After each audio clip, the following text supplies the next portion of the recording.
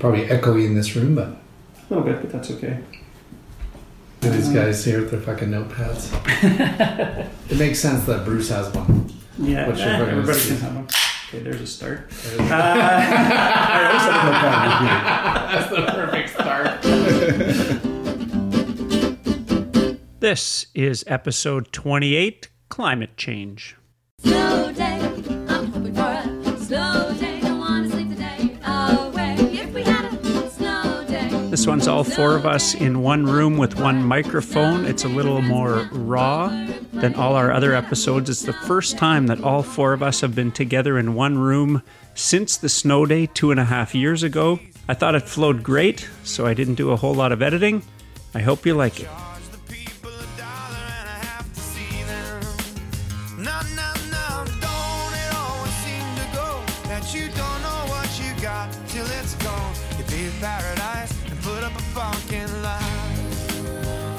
Just before we get started, just to make sure we're all on the same page as we're listening to this, understand this is just four guys sitting around in a virtual living room having a chat because they're stuck in a snowstorm. It's not our professional selves. There's nothing here we're embarrassed about, but there's going to be a little bit of swearing and just us being us. So let's just take it for what it is.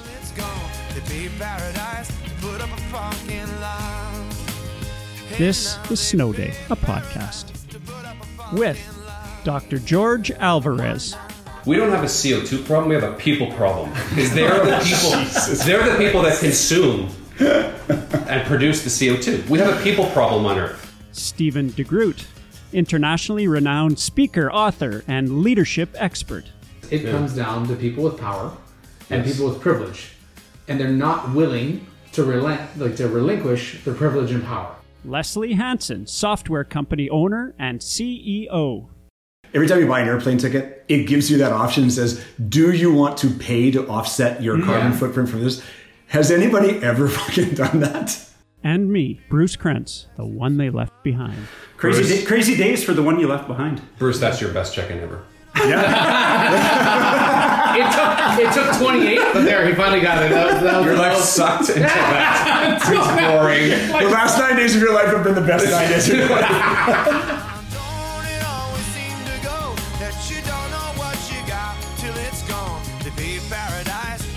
Unbelievably, all four of us in the same room together.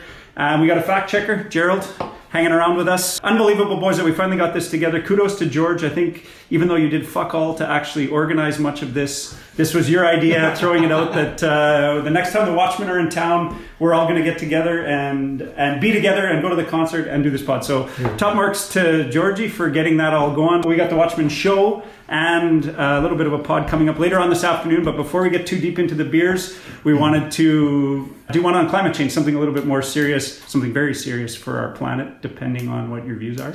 Before we do that, let's do a check-in though. We've never all been together to record a pod, and we haven't been together since the snow day, which is like mind-numbing to me, actually. Wow. Two and a half years ago. Yeah. Yeah, 2.5 years ago. Last time we were all together in the same spot. I never put that together until just now. We were snowed in. We did, until now, we thought you were the sharpest on the snow gang. But, holy shit, I just surrendered my belt. Just gotta put the belt Can't be good looking and smart. Thank you, George. I like that. Take what you can get. If you're following along at home, in the olden days, the football announcers would mention, like these guys are on the left side of your dial and these guys are on the right side of your dial. So if you are listening to us in your car, I'm straight away center from you. Stevie's on the left side of your dial. Georgie is straight away from me. Lester's on the right side of your dial, and we're off to the races. We'll start with Stevie. A little check-in. What's happened since we recorded Pets, which was mid-July? Mid-July. And it's on the road. Now. We're brutal. Yeah, on the road. I've been on the road almost the whole time. Been to Europe and back, several countries and across our fine country. I've only been home for about 4 days. So for you guys to meet me here, being in Studio W, I guess, Winnipeg. Studio W. It's kind of weird to have you here because I haven't been home long enough. I've spent just as much time with you guys today as I did with Zane yesterday. So I've seen you just as much as I've seen him the last couple weeks. So yeah, just same old. Good to see you guys. That's about it. Traveling, and I'm back home and going to check out the Watchmen with you guys tonight. So excited. Going crazy. Turns out I'm the only guy with a Watchman shirt on. Yeah. Just saying. And Are you the only guy that owns a Watchman shirt? I have 2 of them, and I'm going to be switching before the show. Costume change. Some of you guys Costume That's change. some serious shit. He's not messing around. He's got a warm-up shirt at the concert. And Marnie has another. And he has his Watchman tearways. Georgie, straight away from me. What's going on? Yeah, well, I've been crushing it at work. Recently, I've celebrated my birthday, my 49th. That's what this sort of thing is about, that you guys gave me this as a gift.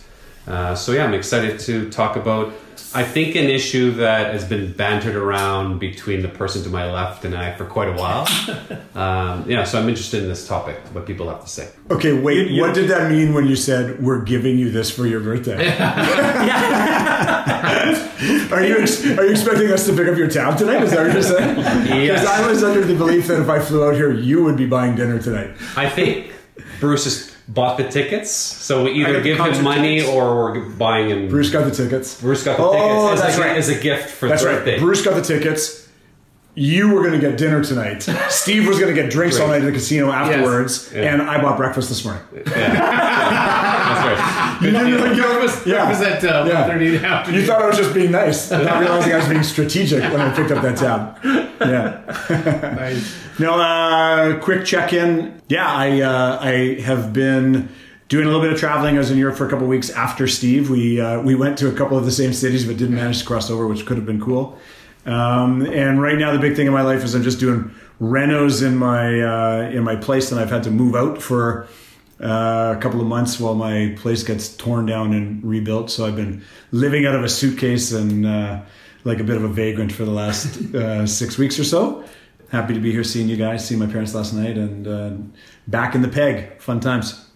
Giving her. I'm on the end of a 9-day road trip, which for a Thompson guy is, Holy smokes. for me, is like phenomenal. No wonder you look frazzled. I'm rattled. This hasn't happened. I couldn't tell you the last time I went on a 9-day roadie.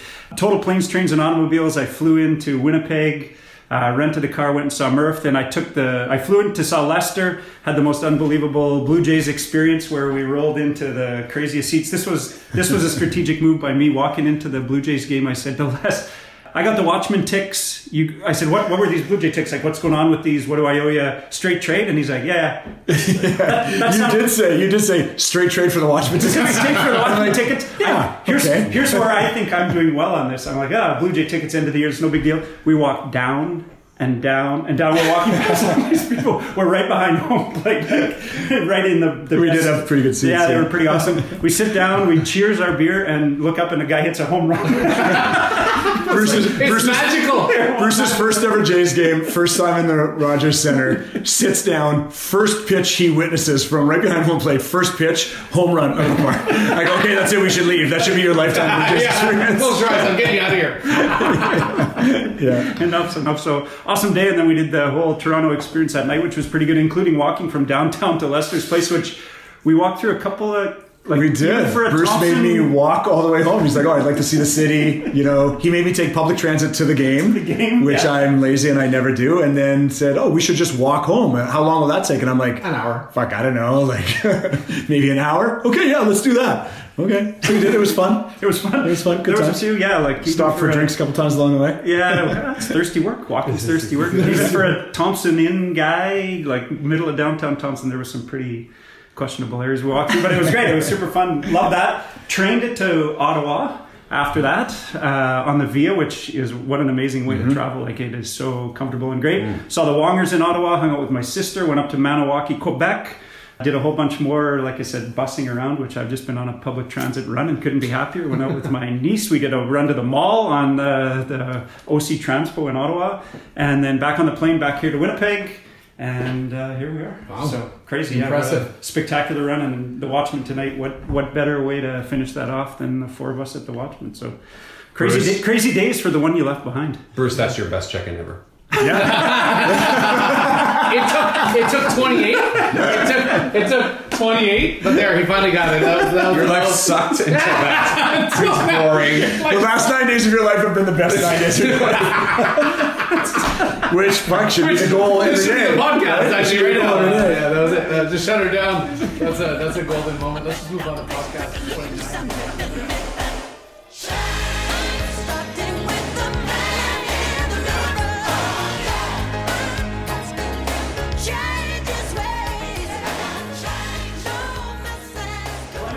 been bouncing around with us a lot lately, and George and Les both kind of came to me independently, although I think there's been some serious banter in your own little group chat around this. So I don't think it's a surprise that everybody kind of wants to get it out on the public record.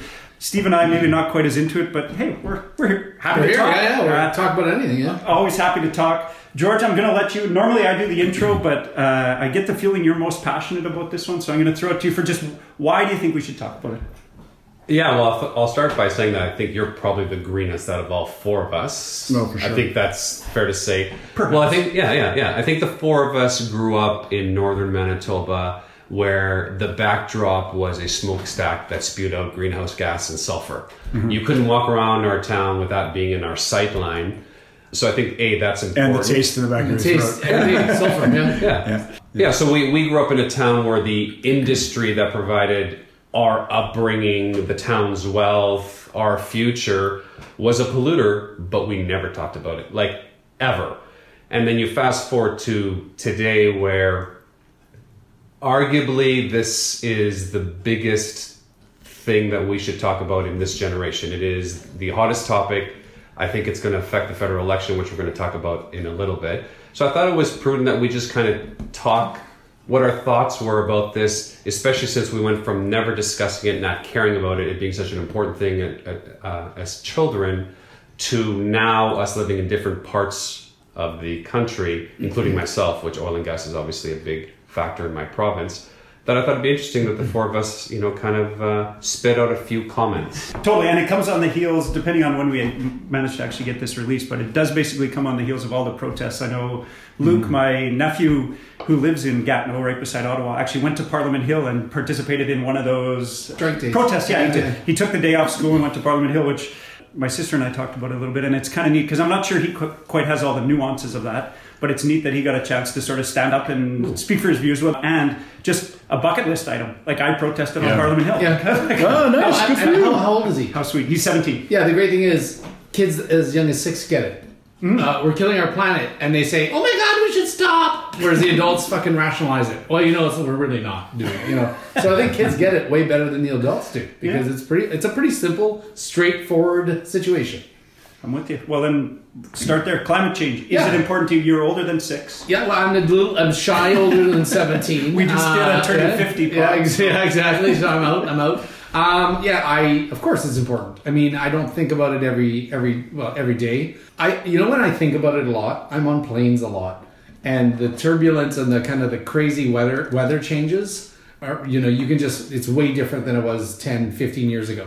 Like the amount of turbulence, the frequency of turbulence, right? And you attribute that to climate change? I think so. I think the when you're talking, I won't, you guys are probably going to talk about what happened in your cities this past week. Mm-hmm. You'd be ridiculous to think that changing barometric pressure and wind patterns with the intense number of tornadoes showing up in places that never had them ever, and that where they are, they're more intense and they're more frequent.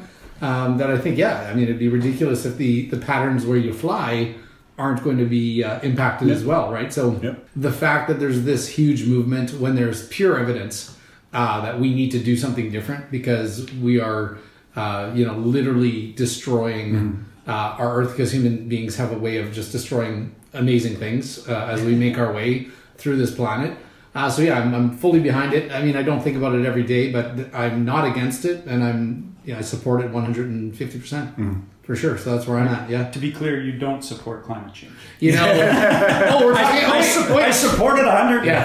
Are we talking about climate? Wait, what? Okay, what are we still rolling? What's climate? What was the topic again? Let's Steve Google climate change. Yeah. No, I said climate. Did you say climate? I was busy talking about that. And I forgot what I was talking about. Sorry, I support whatever we're talking about. Okay. Where's my beer? Give me a beer. Okay, George, you're sitting beside Steve, so you get to. Steve kind of almost took us all the way to, do you think climate change is legit, which is our next question, but geez. That's okay. Back to climate. Is it important to you? Does this affect your daily life? Yeah, I will come back to the last question, because Steve's comment, what he just said about, I completely agree, climate change is important. So let me start with some facts, because I looked up these facts, because I'm the sole Albertan. 100 million barrels of oil are used every day. It's been steadily increasing for the last 3 decades. So there's no, it's not even plateauing out. We produce about 4% of the world's oil, so about 4 million a day. So when some of this discussion that we have about what Canada can do, I think we have to be realistic in what our impact will be on the world. So that's one of my major points. So I think that's it's important. 2, I want to highlight that most Albertans believe in climate change. I know there's a caricature because we live in oil and gas country that we don't care about the climate. We absolutely do care about the environment. And I think it is, without question, the most important thing in my life and my children's life. So I want to, I think it is the biggest issue, even though I come from oil and gas. And there is nobody that I know, and I know a lot of people who believe in oil and gas, that don't think that this has to change in Alberta. They just want people to realize there actually has to be a plan moving forward, that if you think you can literally turn off the taps, that is an impossibility, never going to happen, stop talking about it. There has to be a transition plan, and people that talk about moving away from dirty oil and all of these things, well, absolutely, but then tell me how you're going to do it. What is then the individual responsibility versus the corporate responsibility? Because for me, we have 8 billion people on Earth. We don't have a CO2 problem, we have a people problem. Because they're the people that consume and produce the CO2. We have a people problem on Earth. Wow. We have a people problem. So now you're promoting eugenics? Is that what you're saying? We need to cull the herd? We got to get 8 billion. I think we definitely need less 8 billion people back to 6 billion is the solution to climate change? That is one of it. You're jumping into this with a hot take earlier. Holy shit. We have a people problem because they're the ones. Last point, which I thought really interesting. I never knew this. So a couple of I told a couple of the guys that wanted us to talk about this that are in oil and gas. I said, can you give me like an interesting thing that I would not know about oil and gas above just reading the papers and the internet? And they said, well, we have this saying called wells to wheels, where what CO2 emissions happen getting it out of the ground, using water, and then getting it to the wheel.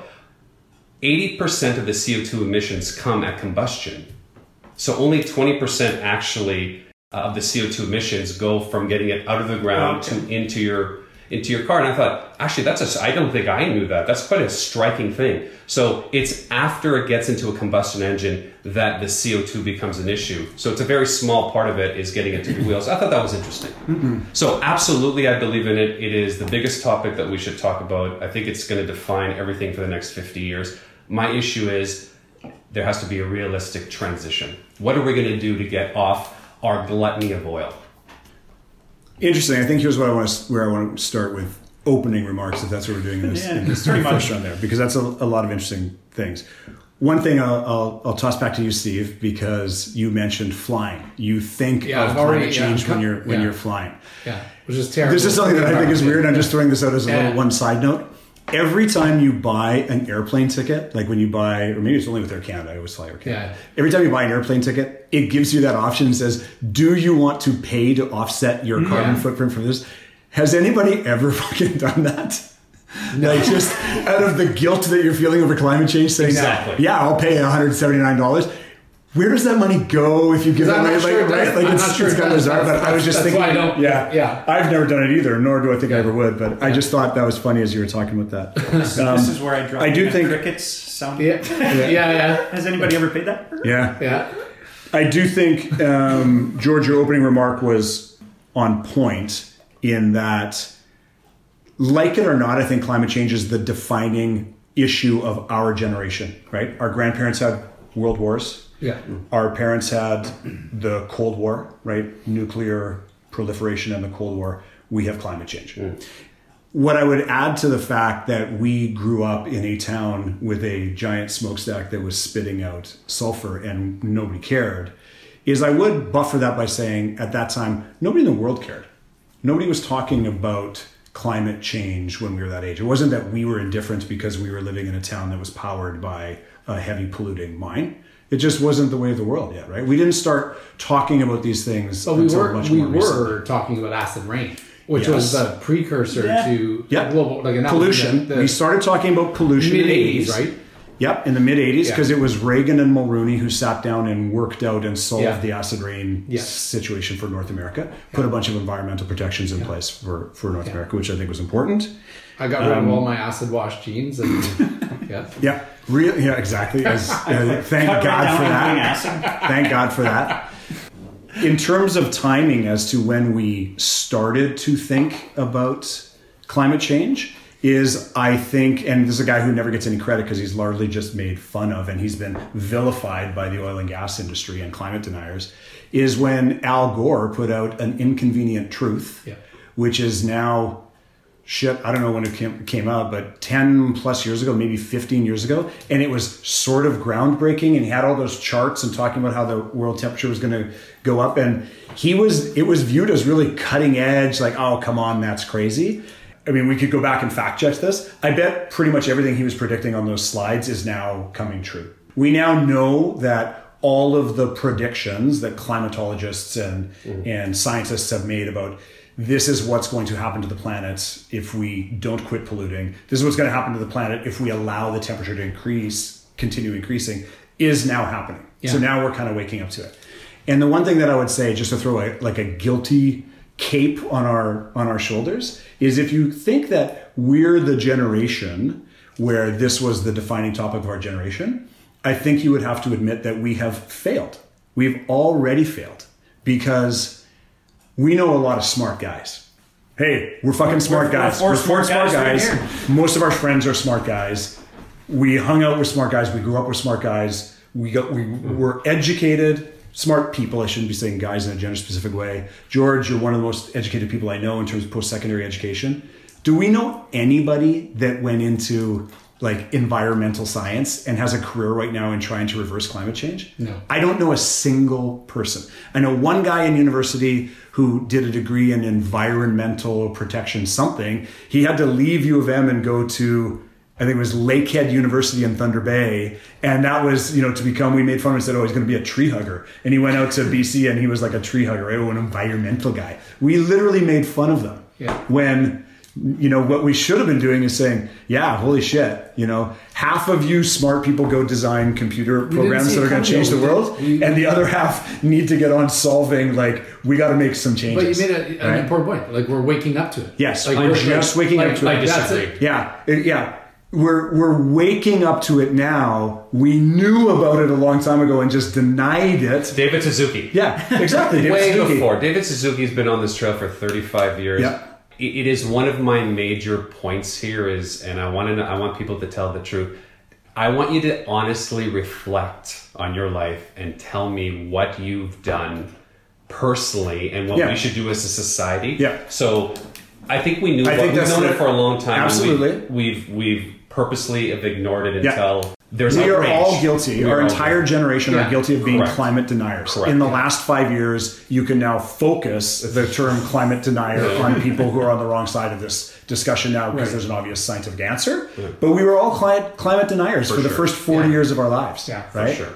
But the other thing that I think is interesting listening to George's conversation is it is very much a regional mindset when you talk about climate because Bruce, you pointed out and kind of made fun of me in the podcast we did on the Raptors when you said the reason I know we think differently is because I say the Raptors and you say we, right? And I would say, I think it's interesting that we started this conversation talking about climate change. We sat here for 10 minutes saying, okay, let's turn to the mic. We're going to talk about climate change. George, you immediately started talking about oil and gas industry. Right.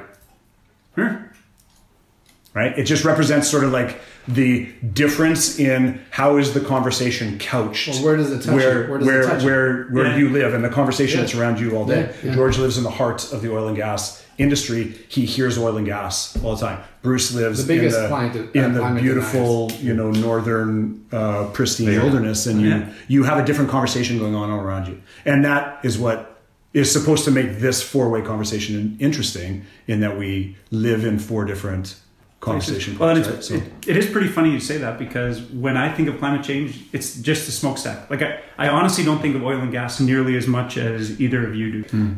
Totally for me, like when I think of climate change, I think of Inco polluting and I think of those kind of things like industry more than oil and gas. So that is exactly true. With that said, the smokestack doesn't put out smoke in Thompson anymore. The smelter closed, the refinery closed. Like those days are... But was that for environmental reasons or was it just business? Business. Business as usual, yeah. 100% business. And I mean, I can admit that I'm happier because there's no pollution, but totally from a health benefits standpoint.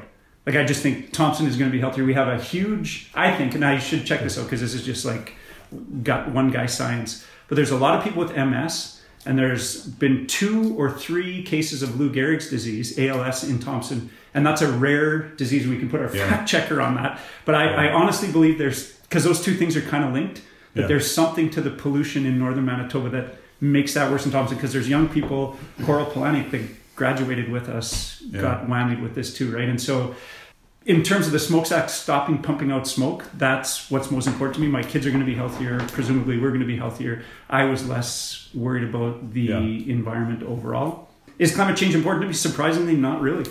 It's not very important to me. No. Like, I mean, yes, I don't want our planet to crash and burn. It's not something that I think about. Doesn't touch you, It doesn't touch me much daily or every couple But days. one of you guys made the comment, I think very correctly, at least I would agree, that Bruce is the greenest of the 4 of us here. And is that maybe why you don't think of it? Because you walk or ride your bike to work every day. Every day. You made me take public transit last week in Toronto. Of course. Good point. But I'll tell you what, though.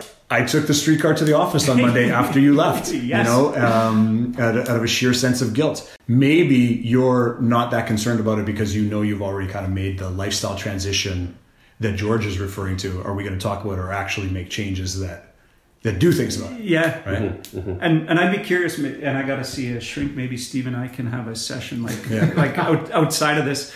On the ride to dinner. Yeah, on the ride to dinner. Yeah, totally. How many of my choices were climate change choices? Because for sure those things mean something to me. But I mean, walking and biking to work was more a choice because it makes me feel good.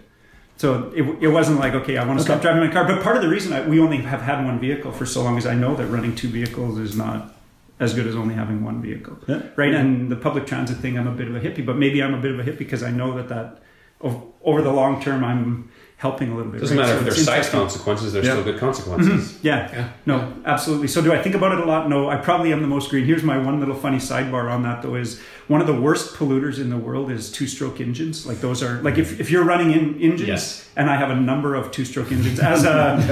You talked about this before. You have 10 of them, don't you? I have 0. Yeah, 0. You have 0. I have 10 of them, and so I walk and ride my bike to work all the time. And then when I go to my beautiful cottage, I fire up my 2-stroke boat motor and rip through a tank of gas and fire up the weed whacker, and that's like one of the worst polluters. Now I know, that's not the worst thing in the world. But I've only got one 2-stroke engine, and let's keep that in the bedroom. So important to all of us, yes, to varying degrees. I think for sure that's kind of the thing. The next one we sort of had on our list just before we go to have you actually made any changes, but I want to bust back to this because do you believe that it's legitimate? Like, is climate change really a thing? And I got to be honest, I'm still a little bit on the fence, and only because of our global cycles that our snapshot is too small.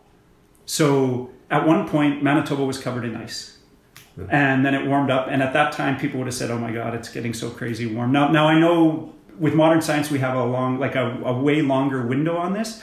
But I still think there's times when we're looking at too small of a snapshot to understand what's going on. Now, surprisingly, when you said we don't know anyone working in environmental science, Paige is in environmental science. She's in geology, but that's a specialty of environmental science. And so I was driving with her this morning and I just said to her, hey, we're going to talk about this. What do you think? Like, give me some talking points. And she sort of said the same thing. She said, the earth is getting warmer now than it's ever been. So you can't argue with that. Like, that's a hard concern. And it's heating up faster. But she said too, there is still some discussion in our faculty that we're just looking at too small of a snapshot on a millions of years global scale. So do I think we're making bad choices? Absolutely. It's hard to argue. Like, when you see smog and people have to wear masks, this can't end well. Honestly, there's a little small part of me that thinks we're not looking at the big picture. Yeah, it's like somebody with type 2 diabetes who's really fat having the whole cake instead of one piece. We know it's a bad idea. What came first, and is this really going to make a dent? I think you nailed it, Bruce. The window is small. And when you look at the cycle, like historically, we burnt, we froze, the earth has been through so many changes that weren't tracked, but we know happened. It's like watching your investments. It's like going up, down, up, down, up, down, up, down. Versus if you look at it over a span, it's like, oh yeah, this happened or this didn't happen. Yours sometimes go up. Yeah. Oh, this is awesome. And but at the same time, we know that there are things that we do that are not helpful for the environment. Yeah. Period. We know that. So regardless if they're connected or if it's this time of the window's short or small, we know that if we do more of this one thing, it's bad for us as a species. It's bad for our health. So that's enough. Even if you're not a pro-climate person or a climate denier, what you can't deny is there are certain things that we do that we know that if we keep doing them, they're worse for us. Yeah. Period. They're worse for the environment, whether it's the globe, the earth, or just the forest or your air in your community.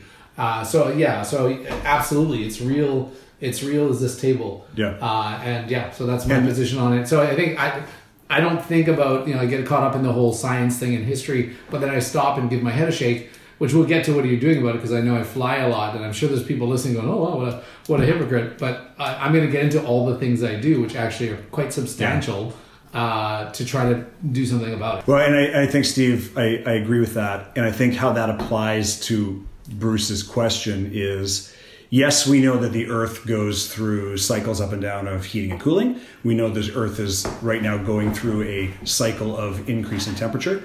So that is going to happen. We can't stop the Earth from doing that over millions of years. But we also know, scientifically proven, that if you coat the Earth in CO2, you will increase the temperature of the Earth. So we know we are now doing both. So we can't stop the Earth from going through a cycle and heating up, but we can stop what we're doing, which is accelerating or even adding to that effect. We know it's additive. And I think whatever the percentage is, 98.5 or 99% of scientists are in, just full agreement on that fact, that these things that we're doing are killing the Earth. Now, another interesting side note to this conversation is when you think climate change, where do you put an envelope or a wrapper around the conversation? Because there's a lot of things that we're doing to kill the planet right now. And warming it up is only one of them. Last week we had the huge marches, and it's all about, CO2 emissions. We're coming into this federal election where people, are talking about pipelines and carbon tax, and like everything is focused on the issue of CO2 emissions and reduction right now. Is that the whole conversation, or are there a lot of other things that we should be talking about? Tomorrow, the flavor of the day is going to be too much plastic in the ocean. Well, I was just going to say, like my personal example, Bruce, you know this more than these guys, but George, you know it as well. My personal pet project this year has been to try to eliminate my use of plastic. I think I said that on a pod on our New Year's Day pod. Right? Yeah. And this has been my year to reduce my use of disposable plastic. Yeah. I've already, based on Bruce spending one day with me in Toronto, decided next year is going to be the year that I try to start actually consciously thinking about my carbon footprint, because I don't think about it. I'll take it a step further about, just so you know how on side I am with you guys. If we stopped producing another molecule of carbon dioxide, the Earth will continue to heat. So this discussion isn't about what's done already is bad. Nothing we can do actually stops. All we're trying to do is decelerate this curve of global heating. So that's another scientific fact. You're right. There's two scientists, so they can fit on a moped, that don't agree that climate change doesn't work, and they work for the Republican Party. So the other Actually, they work for the oil and gas. Well, seriously, oil and gas, they believe it. They just have an economic... guys, blindness. There is the economic blindness. There is zero chance that this Earth can get off the gluttony we have on oil. So we need to. That's what the last question is about. Hold on. There's a zero chance. There is a zero chance. That is a ridiculous statement to make. It's a zero chance. There's a zero chance. There's a zero chance to get off oil. In our lifetime, there's a zero chance. You just very much changed that statement by adding a disclaimer. Now I'll accept your statement. Yeah, it's a zero chance. Anyways, so the other part about that isn't just inevitable. Decreasing CO2 production, which is a huge thing. It's actually capturing it and reusing it, which, by the way, Canada, just to tout us, by far leads the world in CO2 capture. I think there's some very interesting technology there, and some of it is happening in Alberta and some of it isn't. But I think we should be mindful that we're already can't stop what's happening. So it's not just about decreasing the acceleration, is we actually got to reverse it somehow, which is, I think, what you were talking about. They're burning the Amazon, the lungs of our world. So I just wanted to throw that in there. It's already almost too late, but not too late to be pessimistic. And that's why I'm interested on the overall topic of what do you think the individual versus the society's responsibility is for this climate change? Because I'm going to be honest, I've done fuck all. I was just going to say, put your money where your mouth is. I've done what fuck, have you done? Yeah, but I'm realistic because I'll tell you why I've done fuck all. I wanted to come here and hang out with you guys. I wanted to get on a jet plane. I didn't pay my offset, which is stupid. Why?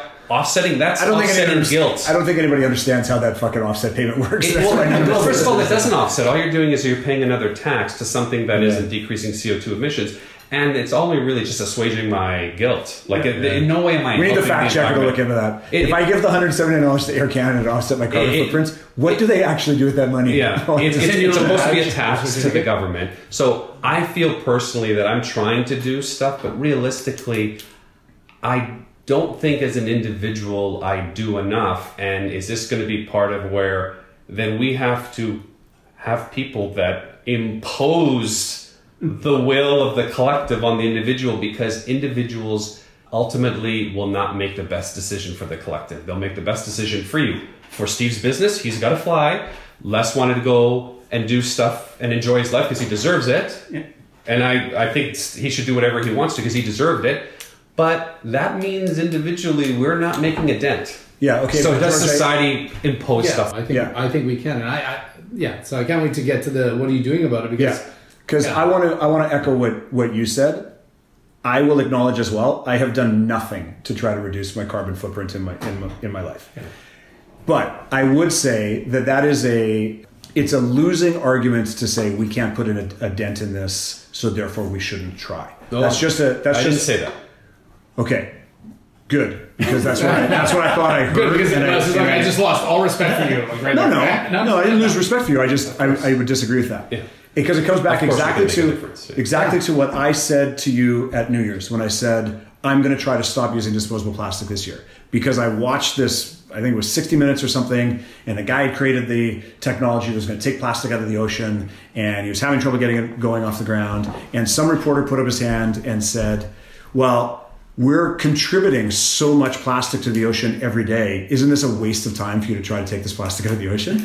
And that mentality of, fuck, let's just give up because this is going to be hard.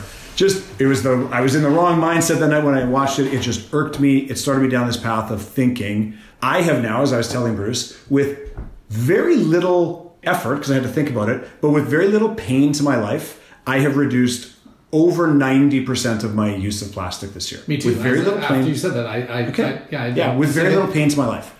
So I believe we could probably, and I say this openly, I am not trying to reduce 100% of my plastic use, because I'm not an eco warrior. I'm not a zealot. I'm not trying to get to zero plastic. But if I can reduce 90% of my plastic use quite easily, and I think if I put a little effort into it, I could probably get to 95% reduction. We can probably do the same thing on the carbon side if we try. I agree. Because you made a good point, George. I read a statistic the other day as well that the oil and gas industry in Canada is the leading emitter of CO2, but barely edges out transportation.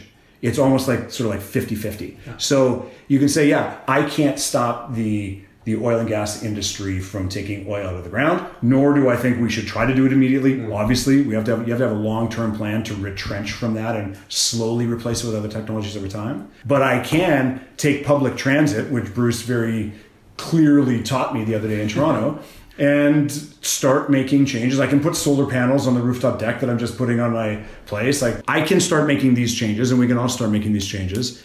We don't have to get to zero, but if you can get 90% change just by making lifestyle changes, we should all aspire to try to do those things. The tougher one with the carbon right now is the way forward is not as clear. Yes, right. Agreed. Public transit. Yes, that's kind of an easy one, and that's sort of the poster child. Like, leave your SUV at home. But after that, it just gets way harder to know what. And plastic's easy because I just imagine a turtle or something beautiful choking.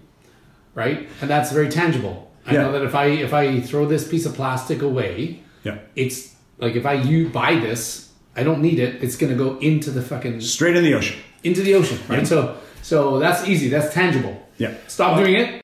and it won't happen. Well, and whereas some of the other, But you could say that the effects that we're starting to see from the Earth getting warmer are for now sure. becoming tangible yeah, as well. for sure. Yeah. They are, but I mean, the recycling one, you're right, you changed from plastic to glass. But those two things were on the shelf beside you. Yeah. When Steve decided he had to get to Toronto, now what? If I it's, leave, if it's not a I leave plane, 3 days early. But well, you could take the train. But I think my point is there's a long, if you put this on a compendium, there's a long way from I'm going to try to reduce my personal carbon footprint to saying I'm now going to take a man-powered rowboat across the Atlantic, like the Greta Thunberg, which she did to prove a point. Good for her. Yeah. I'm not going to give up flying.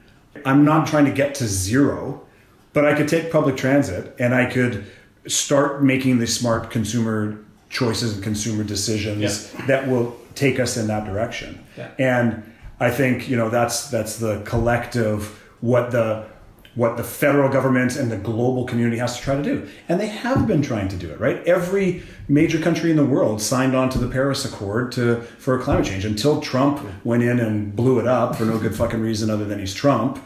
The entire world, even the heavy polluters, Canada being one, India, China, everybody was saying, okay, we get it. We've got to try. We've got to try. It's going to take a while to turn the boat around, but we at least have to try. Yeah. Right? I have another point about that's a little bit tied to health is a bit of your socioeconomic status. Some of the decisions that people can make, like us, is because we can afford to make it. And I always have to reflect on the majority of people that are disgruntled or they talk about stuff is this movement ends up hurting people that can't afford like people who need their car to drive to work. You're not willing to give up flying. Well, because you don't have to, because you can afford it. The average person can't buy a Tesla. Tesla's awesome. You can't drop $100,000 on a vehicle. And this is, obviously technology is making a lot of these things cheaper as we move forward in time. But just like health, the healthiest people I know actually have the most money. And the people that are the most socially conscious, willing to make changes for the environment also tend to follow that socioeconomic class because they can actually afford to do things. And that sometimes I feel is lost because the people that I treat who have a lot of issues with health, it's because they don't have money. Yeah. And I feel that sometimes people's social conscious can't afford to be socially conscious. That's why I'm pessimistic where half of our population lives on $1 a day. We can be pontificating as much as we can in Canada, who produces 2% of the emissions, and we can't put a goddamn pipeline, a major infrastructure through our country that would be a gigantic boon. That's awesome. I can hear both sides of the population. Most of the world just can't simply afford to do what we're proposing to do. I just want to know what people's thoughts are about money and the ability to think about these things and talk about them. It looks like Les wants to jump in, but I have a hilarious, I think sort of a funny example of exactly that where I'm still struggling because at our cottage, we run mostly solar. So I've got a solar system that 9 days out of the year can run everything that we want to run, right? The TV and the stereo and the lights and everything.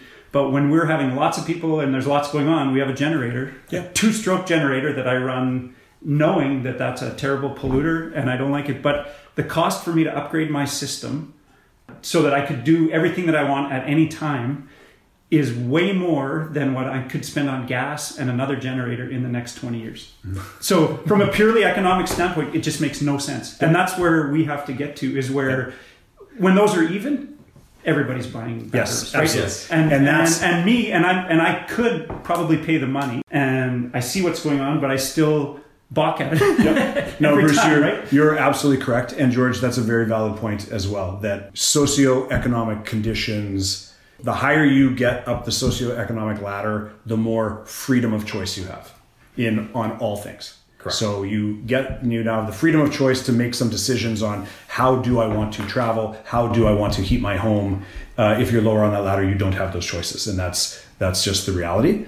But I think, Bruce, to your point, that's where you start talking about at the highest levels of government, starting in Canada, we have a federal election coming up, starting with government policy that starts to move industry and consumerism in the right direction. And it's painful. And this is what the West and the East or different regions of Canada fight over. It's painful. But if we all sit here and say, we have to make a change, we have to make a change. And that change is going to have to affect people. And so you have to have a plan to slowly move the world off of oil and gas, which means that every fucking technology resource dollar that any smart nation has should be going into trying to develop renewable energy sources.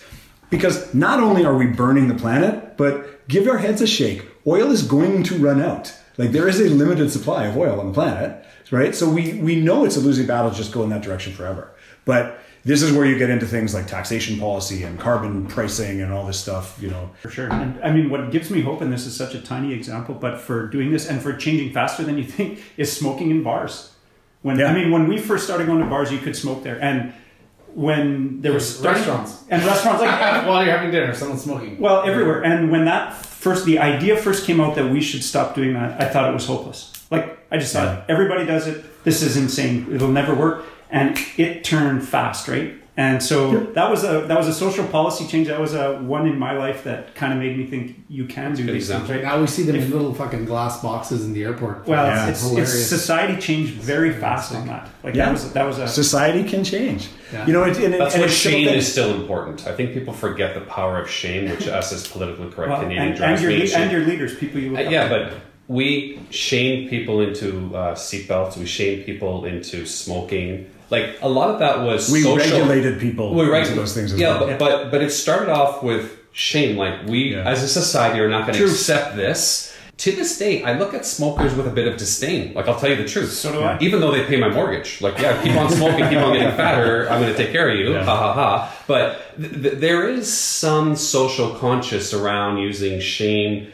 to engineer change. I sometimes feel that in our politically correct political system, we don't harness that. I think there's an opportunity for our federal leaders to say, not only is this socially important to us, they should point and laugh more. Well, no, but you should say, like, these are the people that aren't walking the walk and talking the talk. I feel that sometimes that makes change happen. That's a bit dicey, though, because then if you open up that floodgate, then we get to decide what we shame, and you just start shaming. No, you just shame things that we all agree are important. Well, isn't that? Interesting. I'm reading this again. Sapien. Whoever gets to decide what's important is usually the people that have the money, and then people that have the power.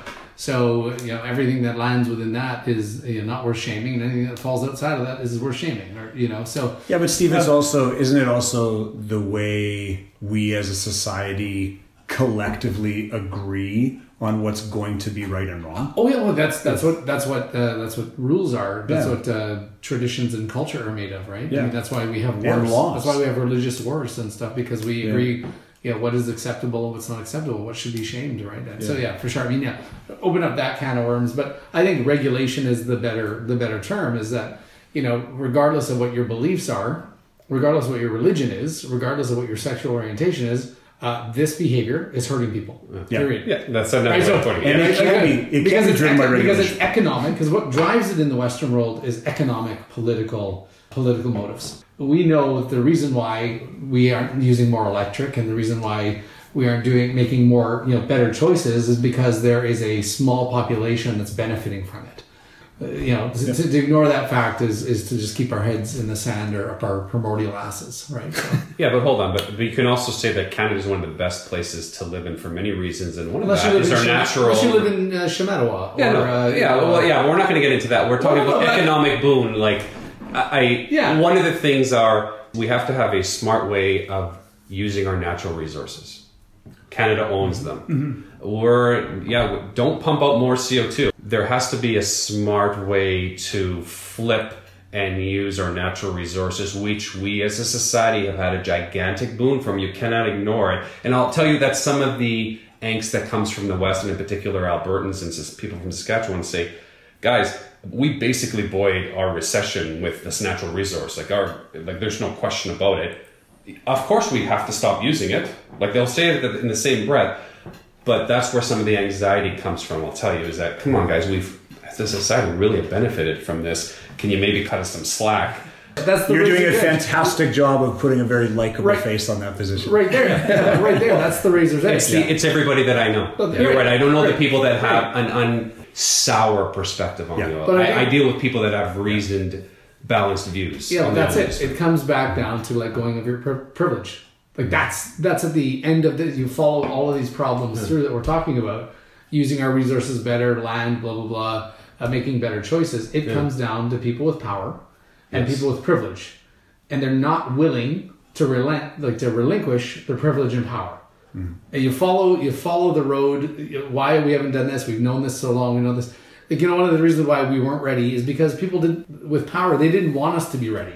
It's because we've taken resources away from people that lived on that land, and we've done things to be able to improve our privilege and our status for the majority, mostly white, middle, upper class. Like every other country in history has. Yeah, exactly. But you can't have these conversations without following the pathway to the fact that the end of the road is to be able to make these changes is that we have to be more uncomfortable. That we have to Yes. we have to give up our privilege. Like if you want Yes. to follow it all the way through, that's at the end of the road. And the reality is people with privilege and power and comfort are not willing to give those up. They're willing to have a chat about, this is important, rah. But they say, are you willing to give up 30% of your income for this to happen? No fucking way, right? But it feels good in the moment emotionally to talk about it and feel like I'm momentarily have a sense of control that I'm doing things. Well, then, are you going to do this? No. Yeah. Yeah, You know, sit and that's fucking- a very. are you I was going to fucking bring up sit? that point. How about sit and fucking idle for 7? We have these people get fined in major cities for idling for 3 I got a minutes. ticket. Yeah, exactly. I got a But you ticket can sit for randomly in the mail. 16 fucking minutes in the Yeah. Starbucks fucking line. Down the road, you get fined if you're idling for more than 3 minutes because we understand that this is a problem for the environment. Yeah. Yet you time 10 fucking cars in a Starbucks drive-through, and it's a total of like 32 fucking Yeah, minutes. and don't kid Like- yourself. I didn't think for 1 second that the ticket that I got had anything to do with the environment. like that carbon I did tax. not believe It's like for a 1 carbon tax. second Exactly. that the city of Toronto cared about the environment. I think it had more to do with, With taxes, yeah. Well, no, I think it had more to do with just having a car sitting in a no parking area, and you got your engine running, so you say you're not parked. Oh, yeah. But it's yeah, I hard. did get one of those fucking those tickets tickets in the mail. are millions of dollars in tax dollars. Like it's like speeding tickets, and like they're parking tickets. it's a line item. It's a line Yeah. item. I think we touched on this, but one quick round on have you actually made any changes in your Yes. life? And I think we've all said, maybe not. I'll start with, I think I have, but a little bit unwittingly, right? Yeah, you made your choices a long time I made ago. my choices a Yeah. long time ago. And Have now I you done know anything in the yeah. last year or 6 months? Sure, we put in some solar and Yeah. all those things, but I haven't made any Real life changes. not huge painful changes. So I stopped going to drive-throughs. Like I refuse to go to drive-throughs if they're at all. So you try to not For idle. about 6 years. I try not to idle. I know I take planes. I've started taking trains more often. I'm actually driving to Toronto in the next little while. I used to drive to a hill that I would go run at. I now just run to that hill and do less running. So That one seems easy when you look Yeah. back on it. but again, when you're not conscious about it, Yeah. you're not thinking about that. But I think when I took a stand almost like plastic after we talked at Christmas, it's unbelievable how much less plastic I use. But when I think about Good for you, man. Congratulations. yeah. But when I think about how many people they'll say, they pick up 1 or 2 coffees in the drive-through every day. Now, at first, when I said, when I got onto this climate thing about 6 years ago around CO2 emissions, I said to the boys, I go, because we're in a rush, we're a hockey family, we find ourselves in the drive-through once or twice a day. I just went, holy crap! Like one day I was sitting there going, we could walk in, we could park and walk in. Yeah, it'll take a couple extra minutes, but if you add it up, how much idling happens in a I say Starbucks because it's 10 times longer than a Tim Hortons line in terms of waiting. And why do I know that? Because it's become visible to me that I'll actually mark a car. There's the white Jaguar. I go in, I order a coffee, I make a couple calls, I sit down for a bit, and I wait and I watch for that car, how long it comes out. And sometimes it's up to 9 to 10 minutes that they're idling. Yeah. And imagine really slow 10 drive-thrus. minutes per person per day. That's a lot of CO2 emission for a fucking cup of coffee. What Starbucks are you going to? I generally mark a Kia, not a Jaguar in my neighborhood. But do what you can, right? Like that's it. Like if 1 million people decided to walk to work, that's a huge friggin' dent, right? On one day. Never mind every single day. I think I do quite a bit. I can do more, which, like I said, it's not a plug, but that's why I love getting to better. Because, do I look at it and go, I feel like, well, I'm going to try to do this a little bit more, and tomorrow it's going to be a little bit better. So. I think technically that was a plug. We don't. I'm not shaming you for it. Oh, geez, I feel terrible. We're all about product placements. We don't have any sponsors, and if you want to start doing start sending us sponsorship money, we'll talk about you all day long. Brought to you by That's sweet Virginia smoke. From when Lisa Simpson was in the beauty pageant. Laramie. Yeah, so I feel I don't do anything. That's the truth. And the reason why is I live in a northern environment. I have to heat my house. I have to fly to meet with you guys. I walk a lot, it's true. But I honestly think that those little things aren't going to make any impact. And I don't mean that in a pessimistic way. Like, those aren't the things that actually will decrease, the obesity of energy use, which is what we are energy obese. And so if somebody is 400 pounds and they go down to 350, they're just as unhealthy. Like, to me, there is no difference. So for you dropping 2 pounds actually makes no difference on your health. So I think your energy obesity isn't making, I think realistically, we have to make painful decisions, like Les said, like things that will hurt us. And whether you like it or not, and I hate it because I pay, is you tax the shit out of a resource that's not, like, it's like smokes and booze. How we effectively decrease the incidence of that is we tax the bejesus out of it, which is a way of shaming it. Yeah. Because we hurt you in your pocket. And the only way is we got to start paying $5 a liter for gas. You're exactly right. And what you're describing is a very well laid out political and economic concept, which is very unpopular in your home province. Yeah, no, I hate the concept of carbon tax. Yeah. It is carbon tax. It is the logical way to redirect consumer behavior away from the use of carbon is to tax it.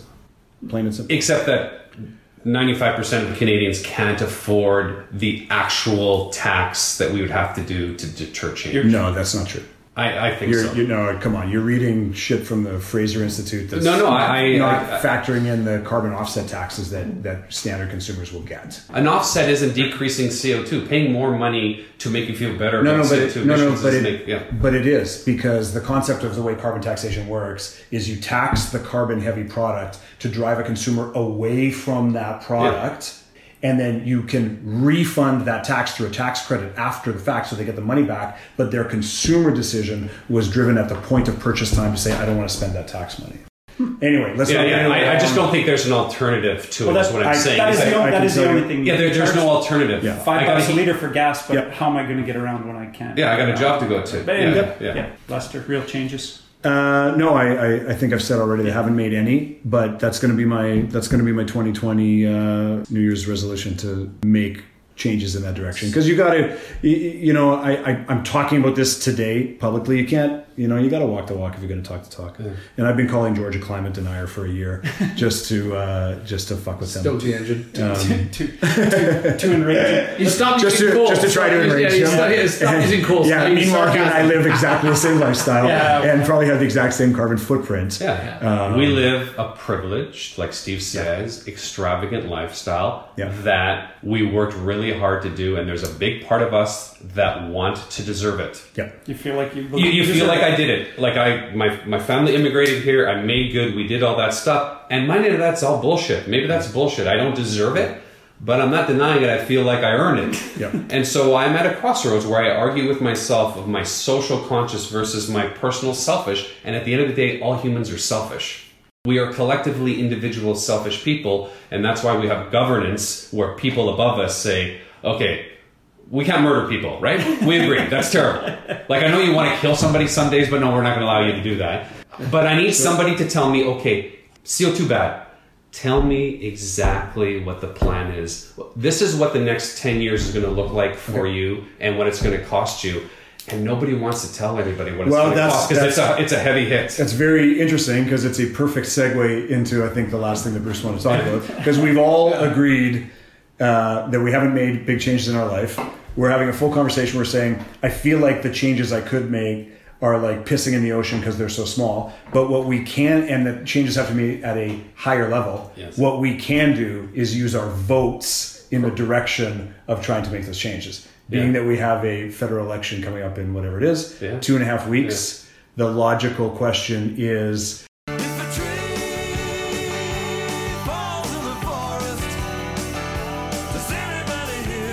you don't have to talk about the way you're going to vote, but do you think that the issue of climate change will affect the way you vote personally? And do you think it will affect the outcome of the election and general voting? That last little bit from Les might sound familiar. I pulled out about 11 minutes of this conversation and released it just before the election. If you didn't listen to it, go back and check it out in the feed. If you want the whole thing in 40 seconds, here it is. It doesn't affect my voting. For sure, it's not going to affect my vote at all. 0. This doesn't affect my vote at all. It's not for me at all. Because it's an issue and because it's every single, everywhere everyone's talking about it, I do think it's going to have a massive effect on the vote. Maybe not massive, but definitely a swing. But I think that people who care more than I do, and that's legitimate, actually will start swaying things. I don't think that this issue will affect this election in Canada at all. And I feel like I maybe represent Yeah. the everyman. So I don't think it's a defining issue because the people like me haven't heard about it. Planet Earth. Planet Earth. There's life everywhere, from the skies to the seas to the microscopic organisms in the dirt. Planet Earth. So, You know what I was going to say about what have I done for my social footprint? I got a vasectomy.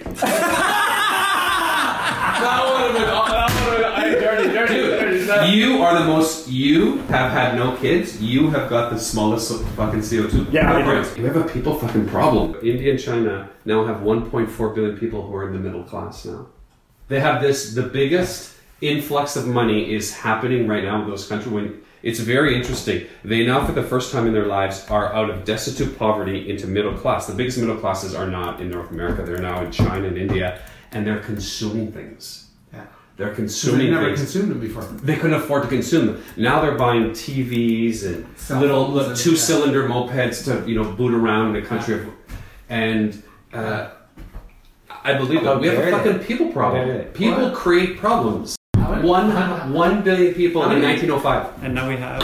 Just shy of 8. And just under 8, yeah. Just under 8. Dude. Yes. In one It's a little century. problem. Joe Rogan says it best. He goes, if you fly around, you see the pristine world, and you look down, and wherever you see people, you see destruction. Oh. People are a cancer. They grow, they multiply. They grow, they multiply. They destroy Totally everything. Yeah. That's why you gotta read the book Sapiens, because this No, I guy... don't read. It's fucking terrible. Is It's there an terrible. audiobook? I was just going to say, can I get that in an audio or All right, Watchman Show tonight. Oh, Another, hell yeah. another pod coming up shortly. We've got Hell to yeah. get a couple beers in us and a steak. Yeah, 'cause yeah. I can't remember who's buying, but it's not me. Let's do it. It's not the green guy. It's not the green. I just got solar fucking panels. looks like the birthday boys. Guys are my best friends, through thick and thin. We've always been together, we're 4 of a kind, having fun all day, palling around and laughing away. Just best friends are we. I love That's you it. guys. That's the end. You probably found us already on social media, but if not, at SnowDayPod. Tell your friends. We've also got an email, snowdaypod@gmail.com. Send us a voice memo. Maybe we'll put your voice on the show. Thanks to the rest of our team, social media Todd, producer Mike, and the secret weapon, Shannon Bisson.